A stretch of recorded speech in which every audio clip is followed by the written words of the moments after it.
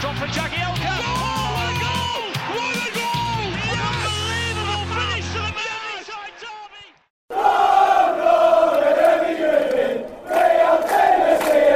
This is Toffee Blues USA, ladies and gentlemen, and others. I am Jerry. Joining me today, I have Jacob. Jacob, how are you, sir?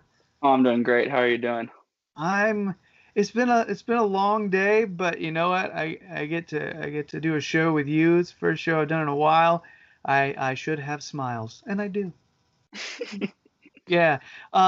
So just for a little bit of context for everybody, you may recognize me if you've watched Toffee Blues in the past, and you may have been like, "Where's the weird American guy with long hair and in need of a shave?" Well, I had a job situation happen, which makes it difficult for me to record during the day, which is why I'm recording with Jacob now at night. It's sort of a what we do in the shadows kind of a thing. So I am from Winston-Salem, North Carolina. Jacob, where are you located, sir? I'm located in Chattanooga, Tennessee. So we're both Eastern time zone, everybody. You know, we will be sharing the time zone love, though. It's not going to be all just Eastern American toffees. You know, we're going to be, you know, spreading it around. And that brings me to, like, what is this? What is this thing that you're watching or listening to? It is a new thing that that the Toffee Blues, Captain Toffee Blues, Toffee Blues John, if you want to call him that, either way, you know, said, hey, I've got this idea. And I said, well, I've got 10 other shows, but I'll say no to them for you. I'm joking. I have no other shows. We started this thing. The thinking is, you know, we just want to reach out to more American Evertonians.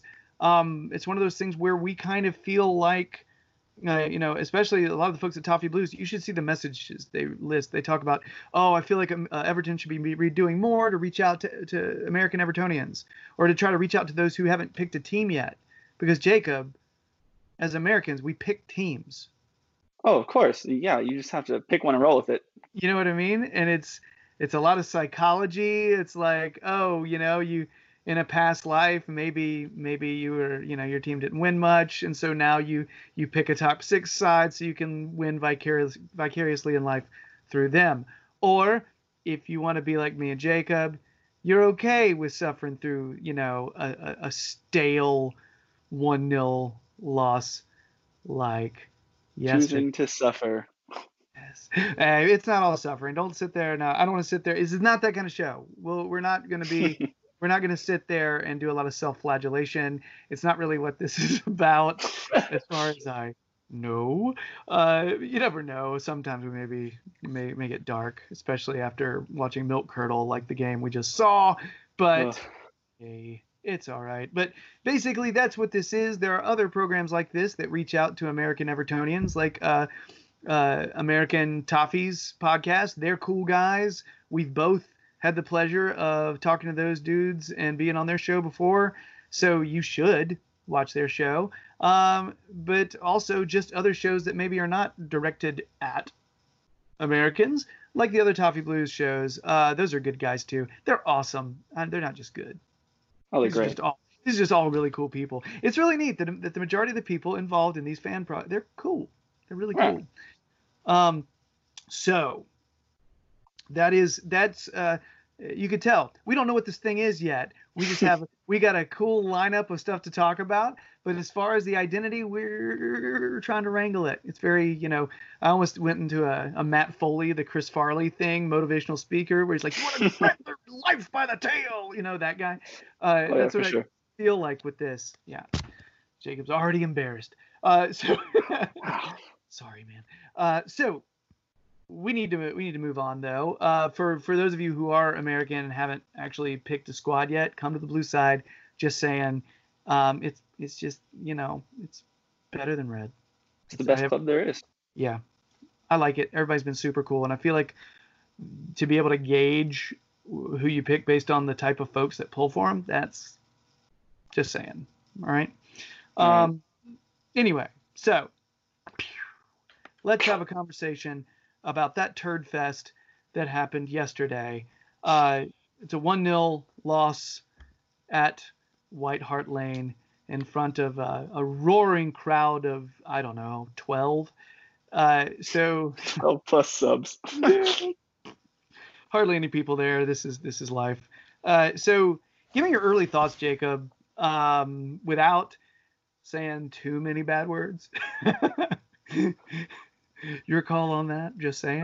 It's frustrating, but at the same time, I think it's just one of those things I've come to accept as when you're in a project like Carlo has undertaken, there's going to be those, you get this great 2-1 win at home against Leicester where you're hanging out the end, but you feel like they've really done something there. And then the very next game you go on the road and just lay an absolute egg, and it's frustrating. But I think with the level of the squad that you have available, those kind of games are going to happen. And you fume and you get out of the way, and then I think you have to sit back and say, you know what, that's just going to happen with the players we have available. Big time Twitter fume, right? Oh, for sure. Which Meltdown. is like the Chico Azul chef kiss. You know, he's just like, oh, I love the fume. Which he's an artist, by the way. Oh, he's an artist. That guy.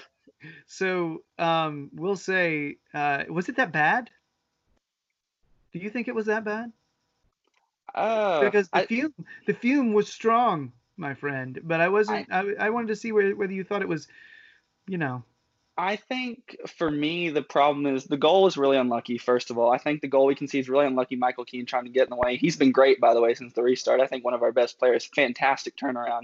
And then I think after that, you get into the second half and you see Carlo make all the changes, and our midfield is just it's bad. It's just bad. Andre Gomez hasn't been with it, and you can't, and it's not linking the midfield to the front line, and he's throwing all these attacking players, and you're still not quite creating the chances. And I think it's not horrible, but against a team that you can see is just not really with it, and you're not really having a go at them, it's super frustrating. And I think that really kindles the fire of fume on Twitter, what you see with everybody just wanting the whole team sold. Yeah, I feel like our identity as of late has been chill, almost a very like rope-a-dope kind of Muhammad Ali, like let them come,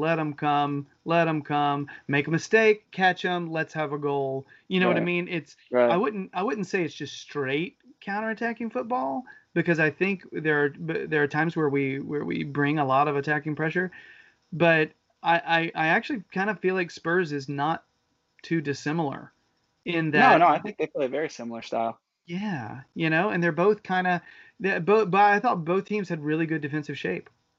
Oh, for sure. We had a really good defensive shape, and so did they. And I think that's the problem that we had, is their defensive shape was so good. Even though I thought before the game, since their back line is just not the quickest, I thought maybe we'd have some joy running to the middle, and we just never could quite get that final ball through and break that back line.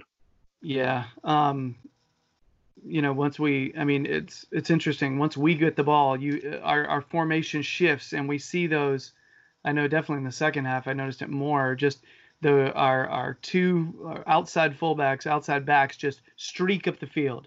They're gone.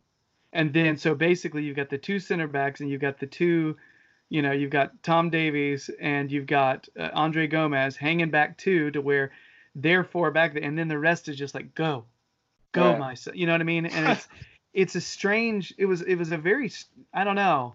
At times it works out for us. It was just, I got to be honest, attacking ingenuity. That's what I have down here as a negative. Just not a lot of thoughtful, creative unlocking of the defense. We had one opportunity that resulted. I think Lloris blamed it on Son when Richarlison got that shot off near the end of at the end of the half. Yeah. I mean, it's a good shot, and it was a good chance, and it's always nice to see someone yelling at Son. That's cool. Of course. Yeah, great. I'm fine with that. I would have loved to hear Lloris in his French accent just going off on him. That'd have been fine. Because I was really expecting some harder hits on Son Heung-min. Oh yeah, no, me too.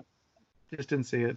It's almost like they're, I don't know, ethical professionals, Jacob. It's weird. All right, it's crazy. But I thought defensive shape was strong. Just not a whole lot of ability to unlock what was a very disciplined side defensively. Performers for us that you saw as standing out in a good way.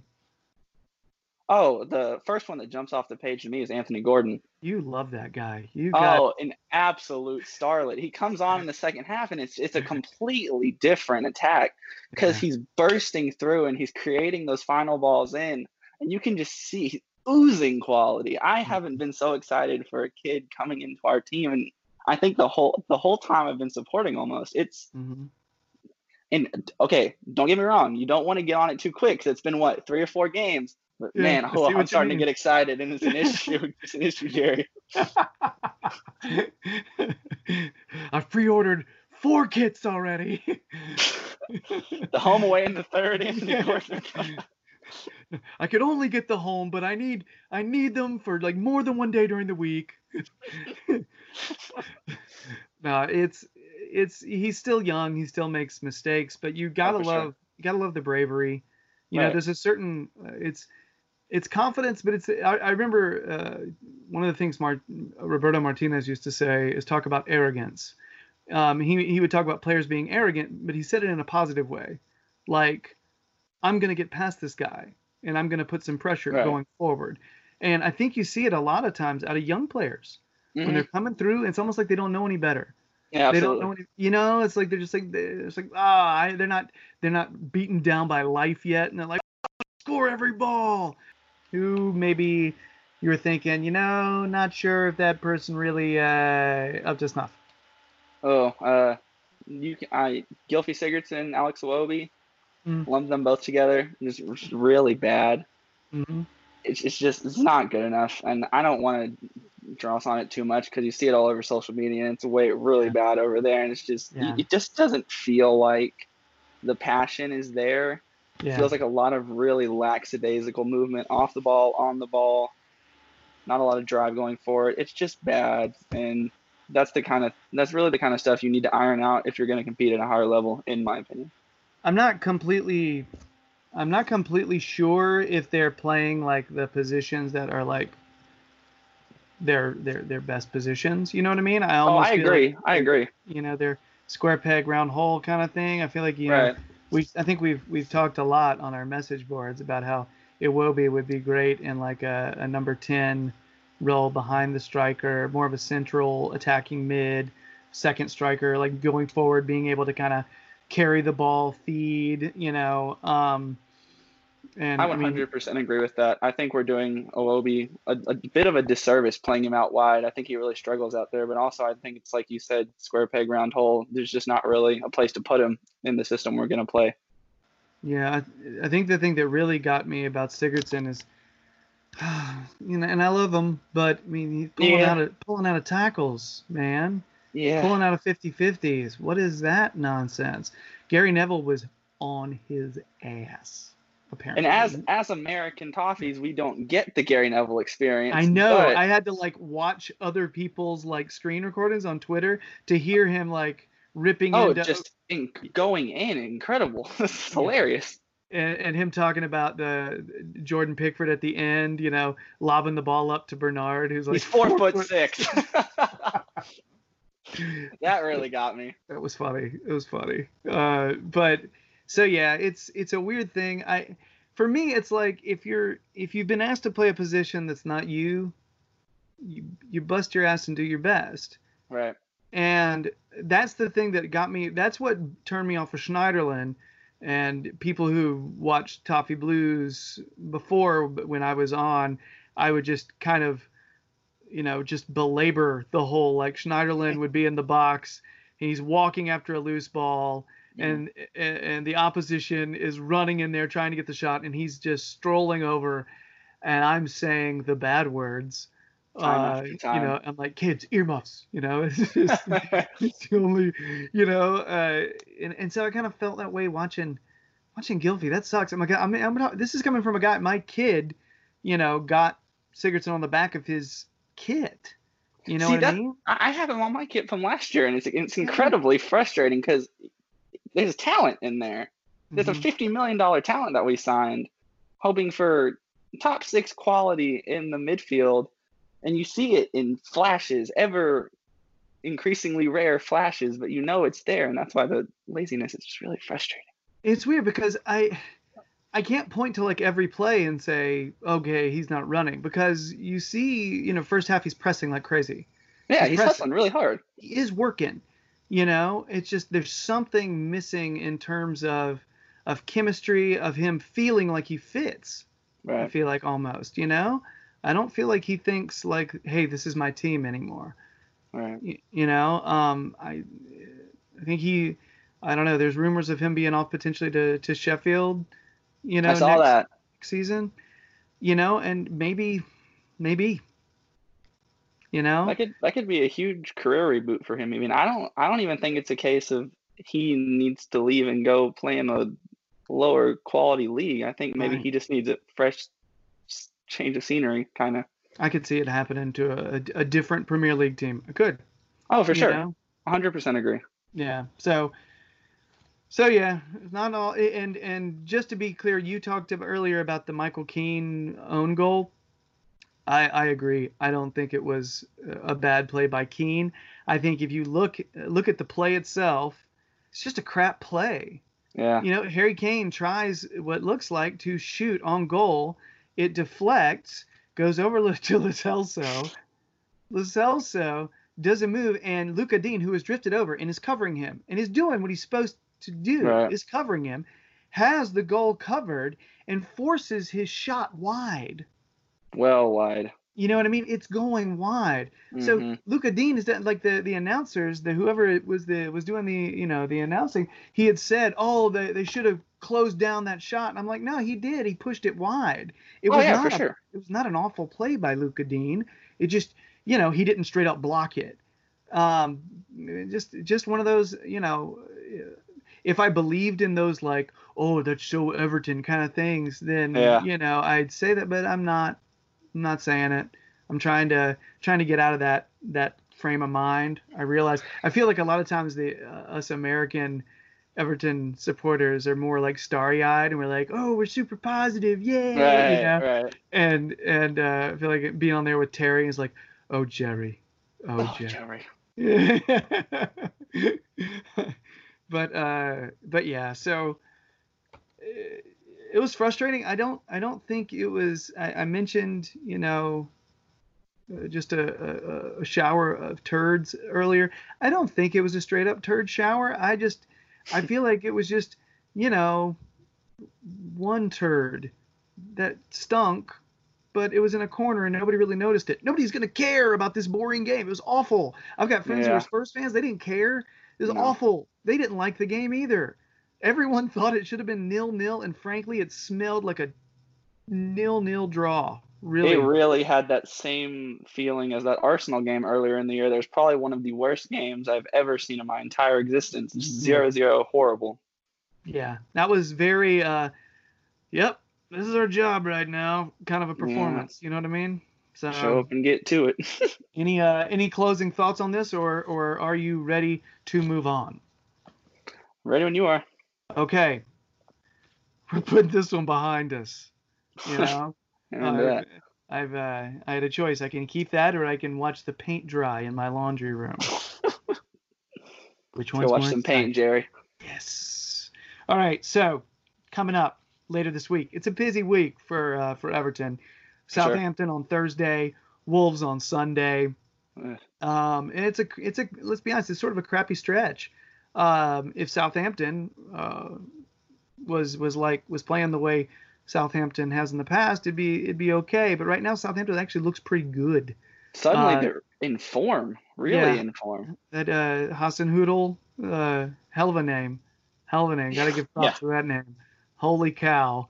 Every time I pronounce it, despite the fact it feels right, I don't know if it is. So.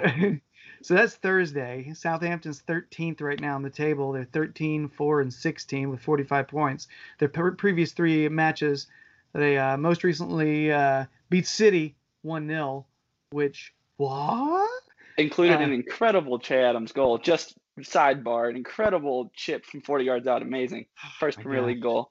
Yeah, that's a way to start, brother. Goodness gracious. Before that, they beat Watford, which, Watford. Okay.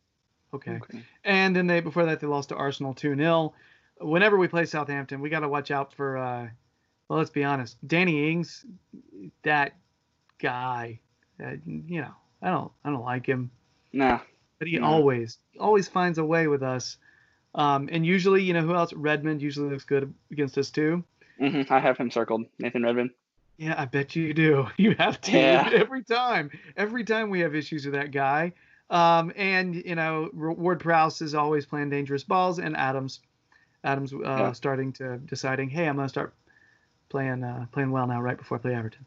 So what are you thinking about in terms of what do you think we should expect from that Southampton match after such an uninspiring meh performance from Everton on Monday?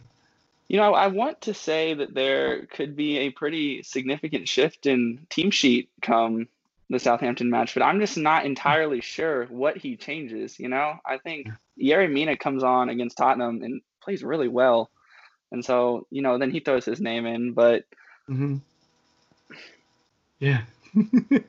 be gritty. I think it's going to be really gritty. I think it's going to come down to probably a goal again. Most of the Carlo games have been about a goal difference, and I could see one goal either way being the difference. Really quick, one of the things we didn't mention from the Spurs game that we should mention moving forward for this week, Holgate's injury. That's why Mina came in. Right. Mina, I feel like he had a little bit of rust here or there, kind of overrunning plays here every once in a while. Right. But he's still Yerry Mina. He didn't make a ton of mistakes. Did you notice any drop off? And do you feel like we're going to see any? Are you worried about that particular combination after if we're potentially missing Mason Holgate? Not particularly. I think it's kind of one of those things where I think Yerry Mina can slot in for Mason Holgate and do a job. I would, preferably it not be Holgate. Not Keane either. No injuries would be great, but I think Yerry Mina slots in and does fine in that role. Okay. Yeah, because they're just so quick up front. This is a quick line. Their front line is quick, and I would have felt a lot better having our quickest center back involved. I mean, who knows? Maybe it's just I don't know the most recent info on this because this injury just happened yesterday, and it seemed like it was a knock rather than. And we haven't really heard a lot about it either. Yeah, and with knocks, I mean, you never know. He could be fine on Thursday, or he could be out for another 2 weeks. Just depends on where he. I think he got it on like a tackle, a foul. Yeah, it was that really really dangerous slide tackle he put him right outside the box, just absolutely cleated somebody. Kind of pulls up. It happens. It was a great tackle though, full blood. Tell you. Yeah, and you like somebody that's going to commit like that, and so no Mason Holgate. I think after we watched Gordon play like that, though, I think it's very possible we see him start. Oh, I don't think you can keep him out. Honestly, I don't see how. Do you think we see a Gylfi Andre Gomez central partnership, or do you think Tom played well enough to retain a spot, and Gylfi's lack of effort is going to be punished a little bit? It's tough because you have to kind of field what you have, and we don't really have a lot to move around. So I think once you take Gylfi out and you say, I'm going to go Andre Gomez and Tom Davies in the middle, then what are you doing on the wings? Because you have Bernard. You normally have Theo Walcott. He's hurt right now. So, I mean, you've got Bernard, Anthony Gordon, Fabian Delph. That's it. I mean, Iwobi. Iwobi. I mean, I'd be fine if it was Iwobi and Gordon, even though I know he didn't play well. I feel like we need some speed. Yeah. I agree. And whether he starts Tom Davies or Sigurdsson and Andre Gomez, I know our center mid partnership didn't do well, didn't do great. It was really a question of linking up play, rather than them, effort wise. 100%. You know what I mean? It just doesn't click at the top sometimes, and I think that's where we really have issues. Yeah, and it would help if they didn't really try to carry the ball much, because I think they were out, their athleticism for the opposition was more than so them carrying the ball, they were just going to get, you know what I mean? Like they were going to get tracked down against Spurs, because Spurs has some athletic people in the middle. Okay, here's something I've been thinking about. I'm not really sure how this works in a 4-4-2 per se, but how would you feel about putting Richarlison over there on the wing and then maybe slotting Moise Keenan up top with Calvert-Lewin, because then you sort of have a little bit more pace over there. And I know Richarlison's doesn't have an excellent final pass in. Mm-hmm. But he's used to the problem with you're mentioning. I think it's a very valid possibility. You know what I mean? Right. I don't know. I think Carlo usually prefers to start 4-4-2. You know what I mean? Yeah. But and Richarlison is more of a 4-2-3-1 type of a forward. See, that's the thing. He's just a little too deep for him, I think, is the problem.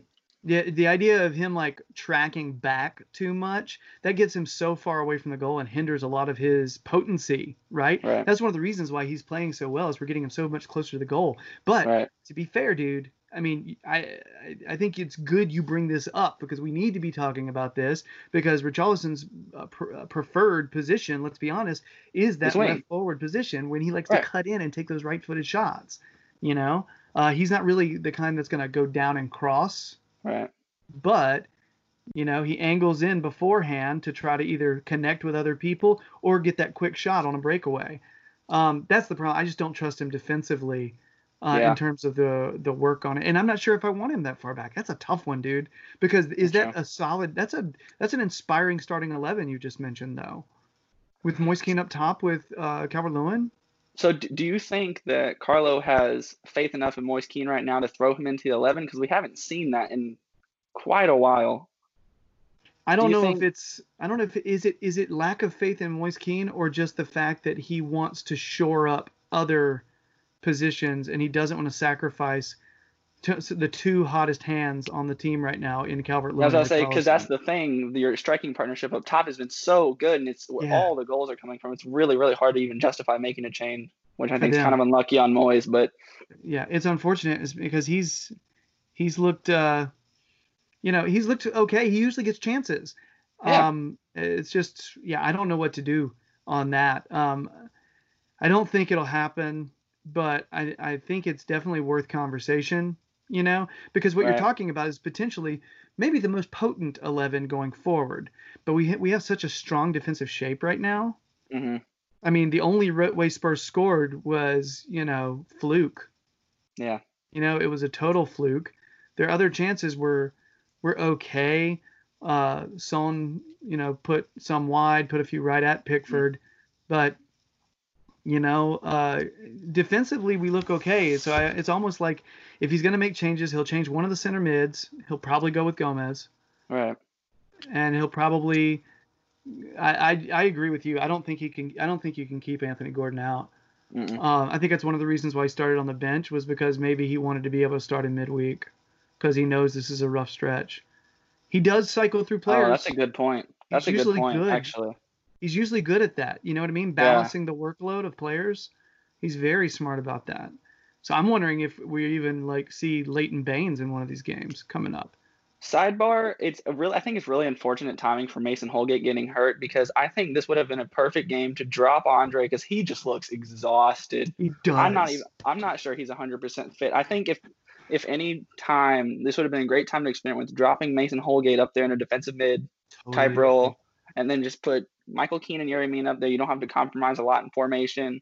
Mm-hmm. Let Mason Holgate kind of run around, slide into people in the midfield, and maybe give us a little more edge, a little more defensive prowess out there, because we didn't really have it. Such a good suggestion. Somebody else suggested that on Twitter, but I'm going to give you credit because you're the first person to say it out loud to me.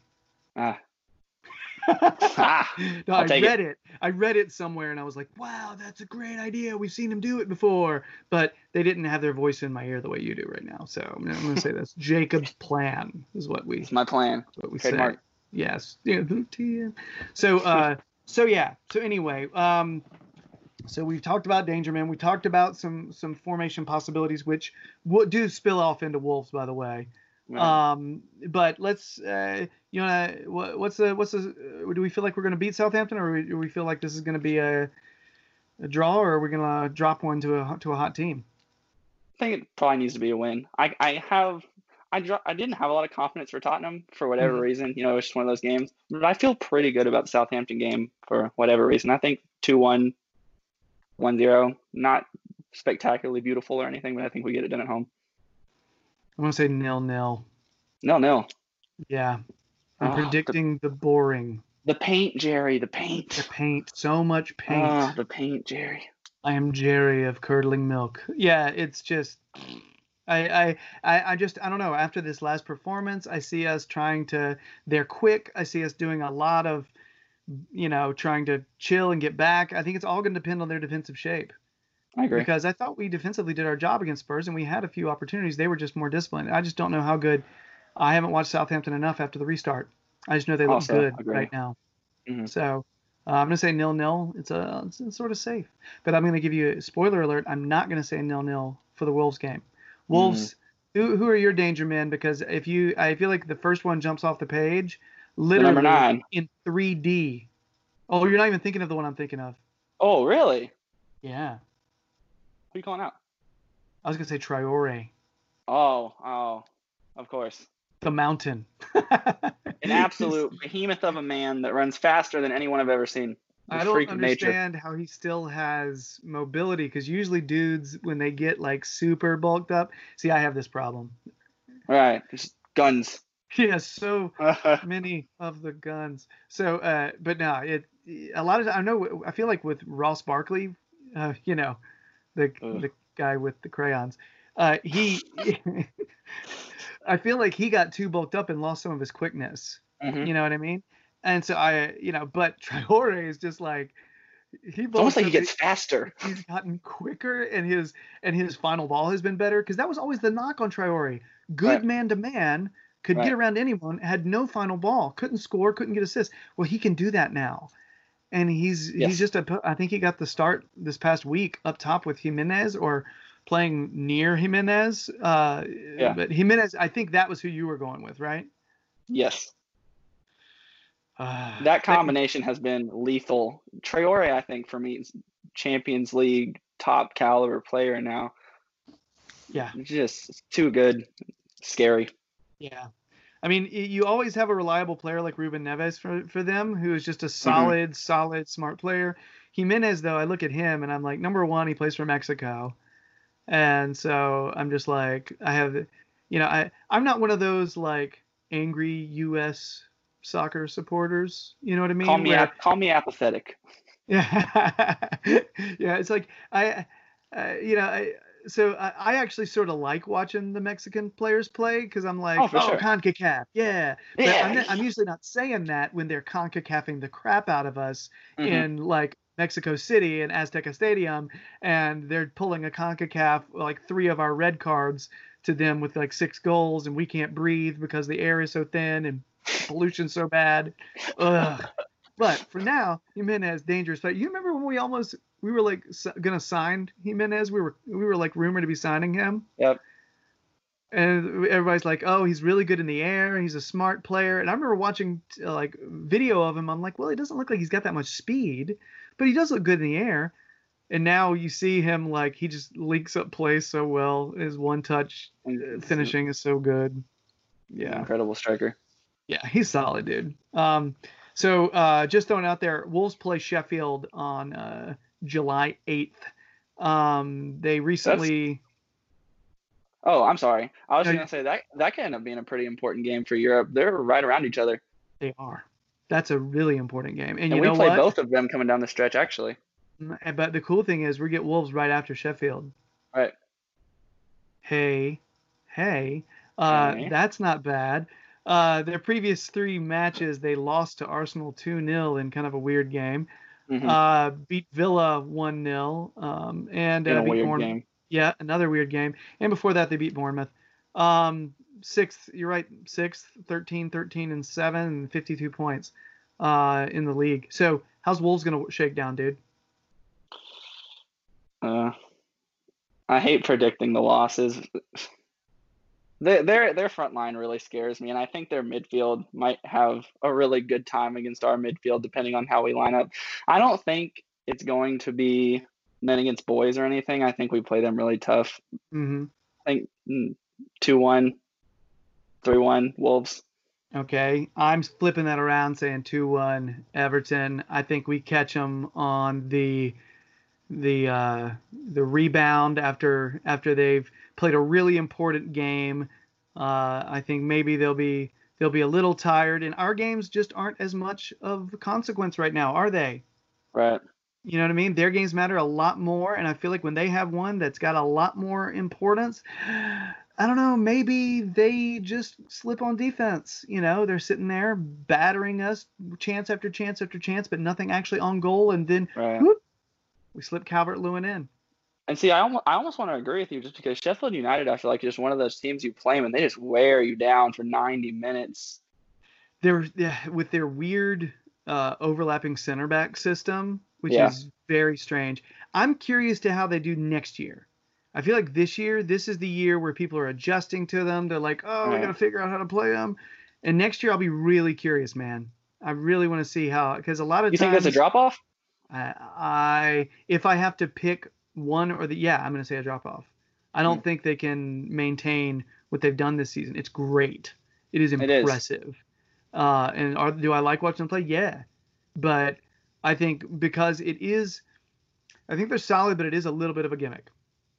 I agree. Okay. I don't want to disrespect them because, hey, I'm all for, being able to implement gimmicks and bringing a weird way of playing. I'm down with that. But I do think I think the rest of the league will catch on a little bit. I'm not saying, I don't think they're going to get relegated or anything. No. But I think it'll be lower than like 8th. Yeah, I see them like lower mid-table next year, and I think the gimmick thing is fine for them because you see a team like Norwich that comes up with them, and their gimmick is almost the complete opposite. They want to play this really free-flowing football where they're running forward and just pushing, and it hasn't worked for them at all. Yeah, and that's the thing. Credit where it's due. Chris Wilder, amazing job. I mean, hats off. Yeah, man. Norwich is a weird one because you're right. They are playing free-flowing football. Then they leave themselves wide open in the back. So, yeah. Anyway, so anything else on Southampton Wolves, man? Or are we bracing for a tough week? Yeah? Braced, hunkered down, Jerry. That is the description of us right now. So, let's move on. Next topic. Final topic, if you will. Wow, hold on. That was not the best throw. Much better. Damn, y'all should have seen that. So good. Man, should be recording this or something. So, lastly, we're doing this. We just have to. I feel like it's obligatory. For sure. Summertime. Got to talk about positions of need. It's, window-ish. You know what I mean? So, and right now, it's obvious we need a lot of stuff. A lot of stuff. Is it realistic to say, oh, let's sell all our dead wood? No. Bronze, Mr. Bronze, he's back there. I don't know if you can see him. He's slowly trying to get the best deals he can on everything. He's trying to get it figured out. He's methodical. Sorry, I know a lot of people are down on him because some of his signings haven't worked the way they wanted them to. But, man, I just feel like he's too damn smart. I think he's great. I agree. So, no, we're not going to be dropping everybody, but the hope is we address some of these positions of need. So I've got 4 positions of need written down that are pretty dire. What do you think off the top of your head, unless you have like Jacob pulls out like a list, like a mile long? Just off the top of my head, the two biggest positions, probably midfield and right back, and then a winger, maybe even 2 midfielders. Mm-hmm. Midfield, right back, winger. Okay. That's about all I got. Desperately. I'll be curious if we go in for a backup keeper of some sort. I think it's going to depend on if we're good with Losol or if we want the young Portuguese guy who's been on the bench since we've been rolling 3 John keepers. Virginia? Yeah, John Virginia, yeah. I'm really curious. I don't know how much to trust him, though, because he went to, was it Reading? And he was really poor. He was bad. I don't know if that could have been a psychological issue, like he just got really shaken and couldn't recover from it, or what. It just didn't work out for him. So I could see us going in for a backup keeper, but that ain't the position of most need. No. Most need, we got to look at, I think the 3 that you pinpointed, or the 3 that I wrote down, besides backup keeper. Right back, which could be backup. See, that's the thing. Right now, Seamus Coleman's been great. He's doing a job. Yeah, he's like risen, He looks good. But the problem with Sheamus though, he is older and Aging. It's hard for him to put a long string of games together a lot of times. So having that extra person, that backup becomes more important than a typical backup. His Right. backup is more important this year than it was 3 or 4 years ago. Right. You know what I mean? Just because. So has he lost his leg? No. He's Sheamus effing Coleman. You know what I mean? He's fine. He's doing a great job. He's fun to watch still. Love the guy. But Right. sometimes he gets tired, and I don't know if he's full strength. So a quick question for you then. How do you feel about John Joe Kenny? Because that is potentially a backup / future replacement. And I am pretty high on John Joe Kenny. Some people don't seem to be as high as me. I would love to hear what you think about John Joe Kenny. Okay. I watched him play. I'm sure you've seen him play a lot for Schalke this season as well. Uh-huh.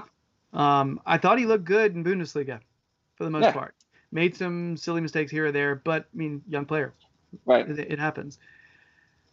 I worry that speed-wise, there's some issues. I feel like having. I worry that he's going to struggle with some of the speedier wingers. That's my concern. I could see that for sure. I love him. I think defensively he's strong. I think he's got an attitude that I genuinely love. He doesn't shy away from the game. You know, I'm just concerned that it's a risk to bring in somebody who might need to be the starter next season if something happens with Sheamus in terms of, aging, form, dipping, whatever.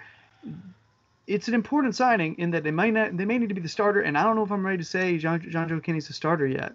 I think it's a risk. I think I agree. It's hard. And I don't like saying that because I love the kid. I love John Joe Oh, Kenny. I absolutely love him too. Watched Schalke play this season initially just for him and Weston McKennie. You know what I mean? Oh, Weston McKennie. There you go. American Toffee. Yeah. So that's another player. I think we may be discussing him sometime next week. We'll see. But On the radar. Yeah, because I don't know. I'm trying to figure out if he fits or not. But he's a good young player.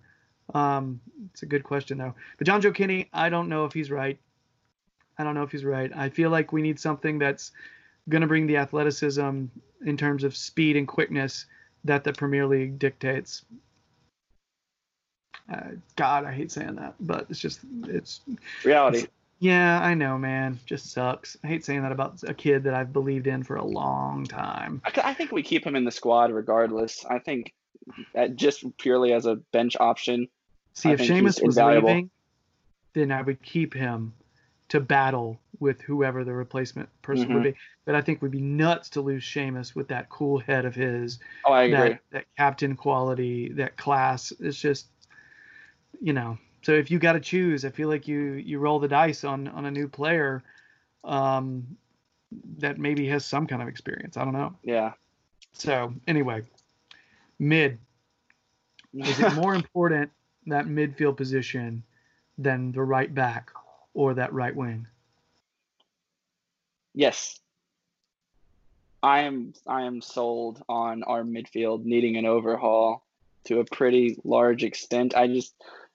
It's kind of like what you said, it's not happening overnight, so you have to be realistic about what you're getting this summer, especially with a really weird market.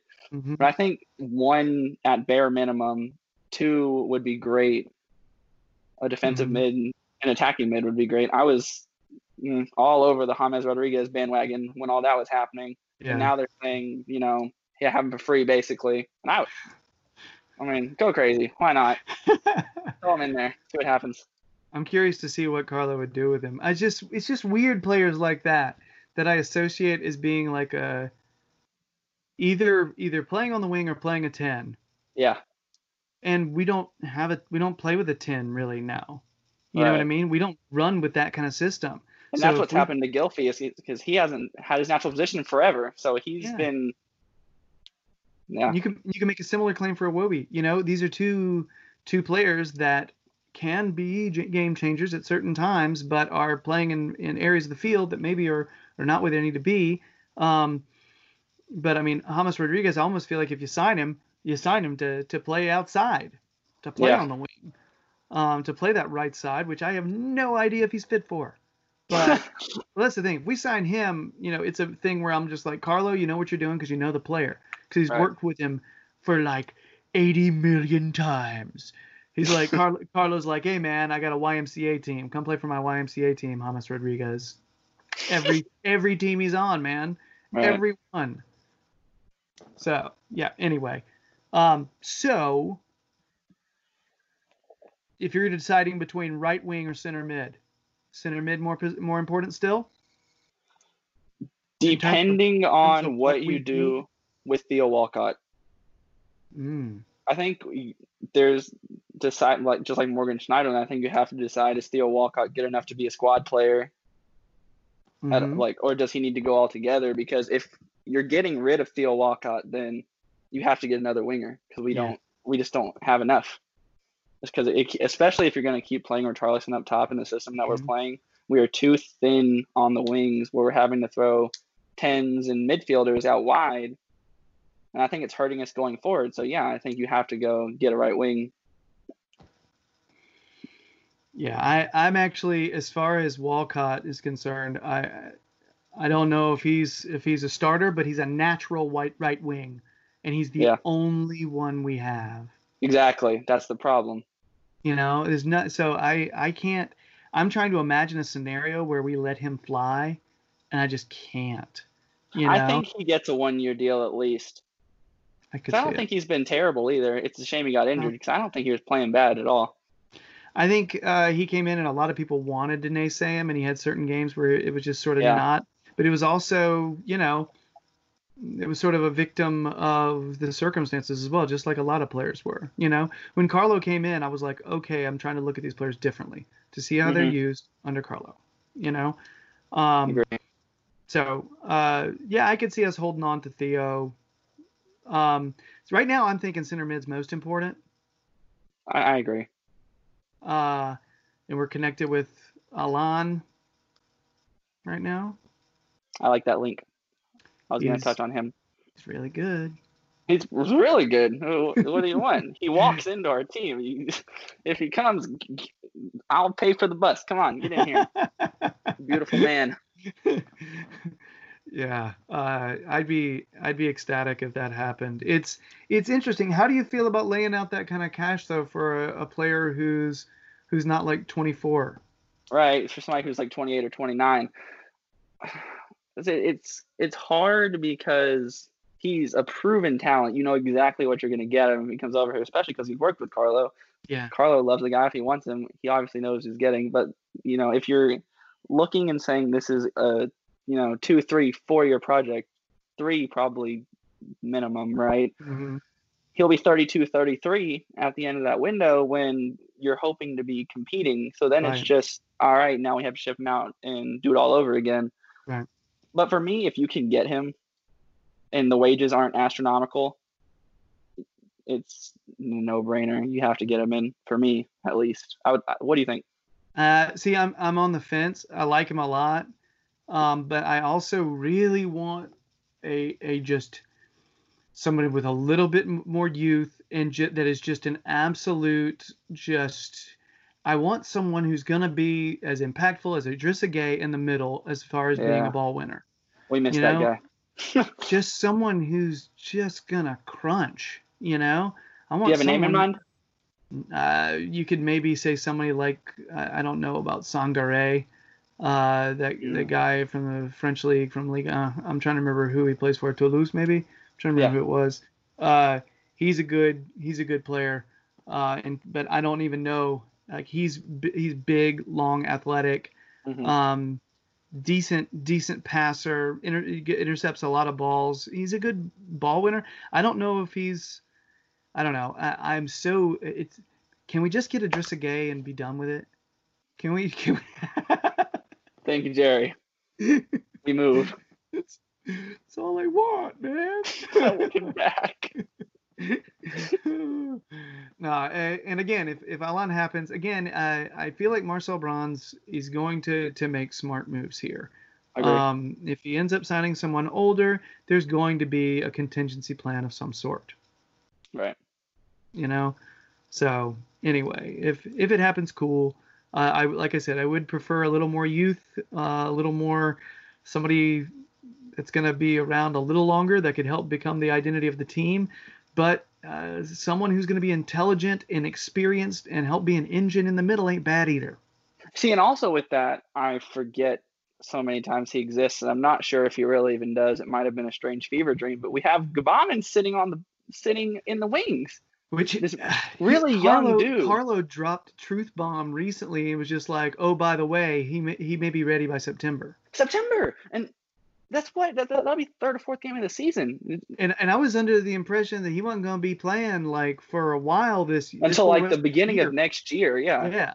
So, and he's a player that fits exactly the thing I'm saying. Like, that's long term. Like, I would love for him to still be. I kind of worry about him psychologically at the moment. So that's hard. Second time around rehab. How does that not affect you going into tackles? Right. But he looked a really good player over at Mainz, and I think he can be really good for us if he can stay healthy. Yeah. Ideally. It does. Signing someone else does take pressure off of him. That's a good point. It does. And I totally had forgotten him. And he's another one. He's been so hurt. I don't know. I have difficulty telling people like I wish they'd just leave. With him, it's like I want him to kick ass. I want him to do well. Yeah, me too. Anyway, anything else on these positions of need besides all of them? One more. Right back shout. Max Aarons, Norwich. Thoughts? He's good. No, he's quick. Yeah. He's good. I've had my eye on him for a while. And they go down, frankly, you can get them pretty cheap, perhaps. And is it a situation? Can you envision a situation where they're not going down, dude? No, they're done. You know what I mean? So the players are not happy. I think he's going to get picked up by somebody, and I do think he's better than lower tier talent. I think he is at least mid Premier League talent in terms of athleticism, speed. I would probably be more comfortable with him coming in than John Joe Kenny. See, I think I agree with that too. For him sitting a year behind Seamus Coleman and just kind of being able to spell him for a year and learning a little bit, I think would do him a world of good too. And the thing is, he's already started in the league, and let's say something happens to Seamus and Seamus has got to sit down for a month with a pulled hammy or something. This guy can play. And he's ready. He's good. See, that to me, that's comforting. Right. And that's the kind of, when you make a signing for a backup, you want to be able to say that, Mm-hmm. So, and I don't think we're going to take up Sidibe's option, even though I think he's well liked. So, yeah, it's a shame because I do really like him. I think he's out the door. Yeah. All right. Anything else on this? Are you good? I think that's all for me, Jerry. All right. That's probably all for me too. So everybody, that's it for the first episode of Toffee Blues USA. Really appreciate you being here. Want to say thanks to Jacob. This is actually, believe it or not, this is the first time Jacob and I have actually spoken instead of just typed. So you're witnessing it. Just saying. So Jacob, thanks so much, man. It's good to meet and talk to you, man. Oh man, it's been a pleasure. Thanks so much. Yeah, any time talking Everton with this guy is always cool. And you live close enough to where at some point we could actually go and watch a game. Oh, that for would sure. Be awesome. So yeah, that's a thing. Yeah, even though it's not like Chattanooga's 2 hours away, it's more like 7. But still, come to Findlay, see CFC play. Oh, that'd be cool. Oh man. So anyway, what else? I should probably tell you to follow. Yeah. I have plugging to do. Plug away. The plugging happens. So you should probably, one of the things you should realize is that Jacob has been a contributor to the Toffee Blues. I should have said this earlier. He's been a contributor to the Toffee Blues website for a while. He's been dropping articles on there with all kinds of Everton content on there for a long time. So you should definitely be checking out the website. You can see the stuff he does. You can see a lot of our contributors who put content on there. But you should also watch the other Toffee Blues videos. There's good folks on there. They're rad and they're smart. And love our dude. Yeah, and every once in a while they let me hang out with them. It's kind of cool. Jerry. So yeah, so also try to make sure you follow the Toffee Blues on Twitter, Facebook, and Instagram. Funnily enough, I actually have something to plug myself. Finally, I have a book, a children's book that was developed on the Toffee Blues podcast and YouTube channel, Randolph the Christmas Moose is actually real now. Let's go. So that's the silliest thing. The fact that it just came from me mistaking a reindeer for a moose, and all of a sudden it's a thing now. So Awesome. you can see on my Twitter page, you can see how to find that on Amazon. It's of Toffee Blues origin. So I guess that's it. Hold on, I dropped my card. I got to make sure I throw it. Jacob, thanks again, man. Let's hope for a decent showing on Thursday. Yeah, let's do it. Thanks for talking with me, Jerry. Yeah, thank you, buddy. You take care. Love the kit, and for everybody else out there, y'all be cool. It's good to see you. Thanks for hanging out with us. Bye. That wasn't good. Let me do a better job. Bye.